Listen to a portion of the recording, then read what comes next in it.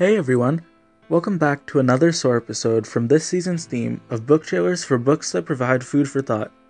If you haven't already, be sure to listen to last week's episode on Charlie and the Chocolate Factory. Today's episode is on the powerful short story Sunny's Blues, which opens with the protagonist, an unnamed narrator, who has just read in the newspaper that his little brother Sunny was arrested for using and selling heroin.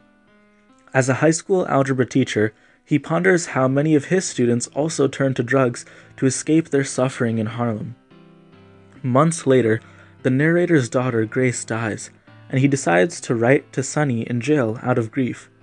Sunny writes back, saying he's needed to hear from his brother for a while, but didn't reach out first because he was ashamed of the situation he caused.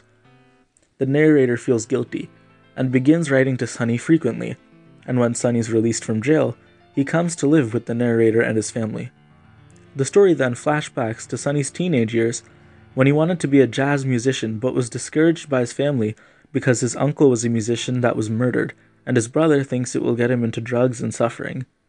Sunny and his brother drift apart, and then Sunny goes to war, not seeing his brother again until he finds him living with a group of musicians.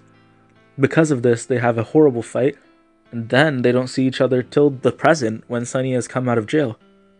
Will the narrator ever accept Sunny's passion for music? Will Sunny be able to let go of drugs? What will happen to the narrator and Sunny as their lives continue? Will their newfound relationship persist? Read to find out and join this incredible short story.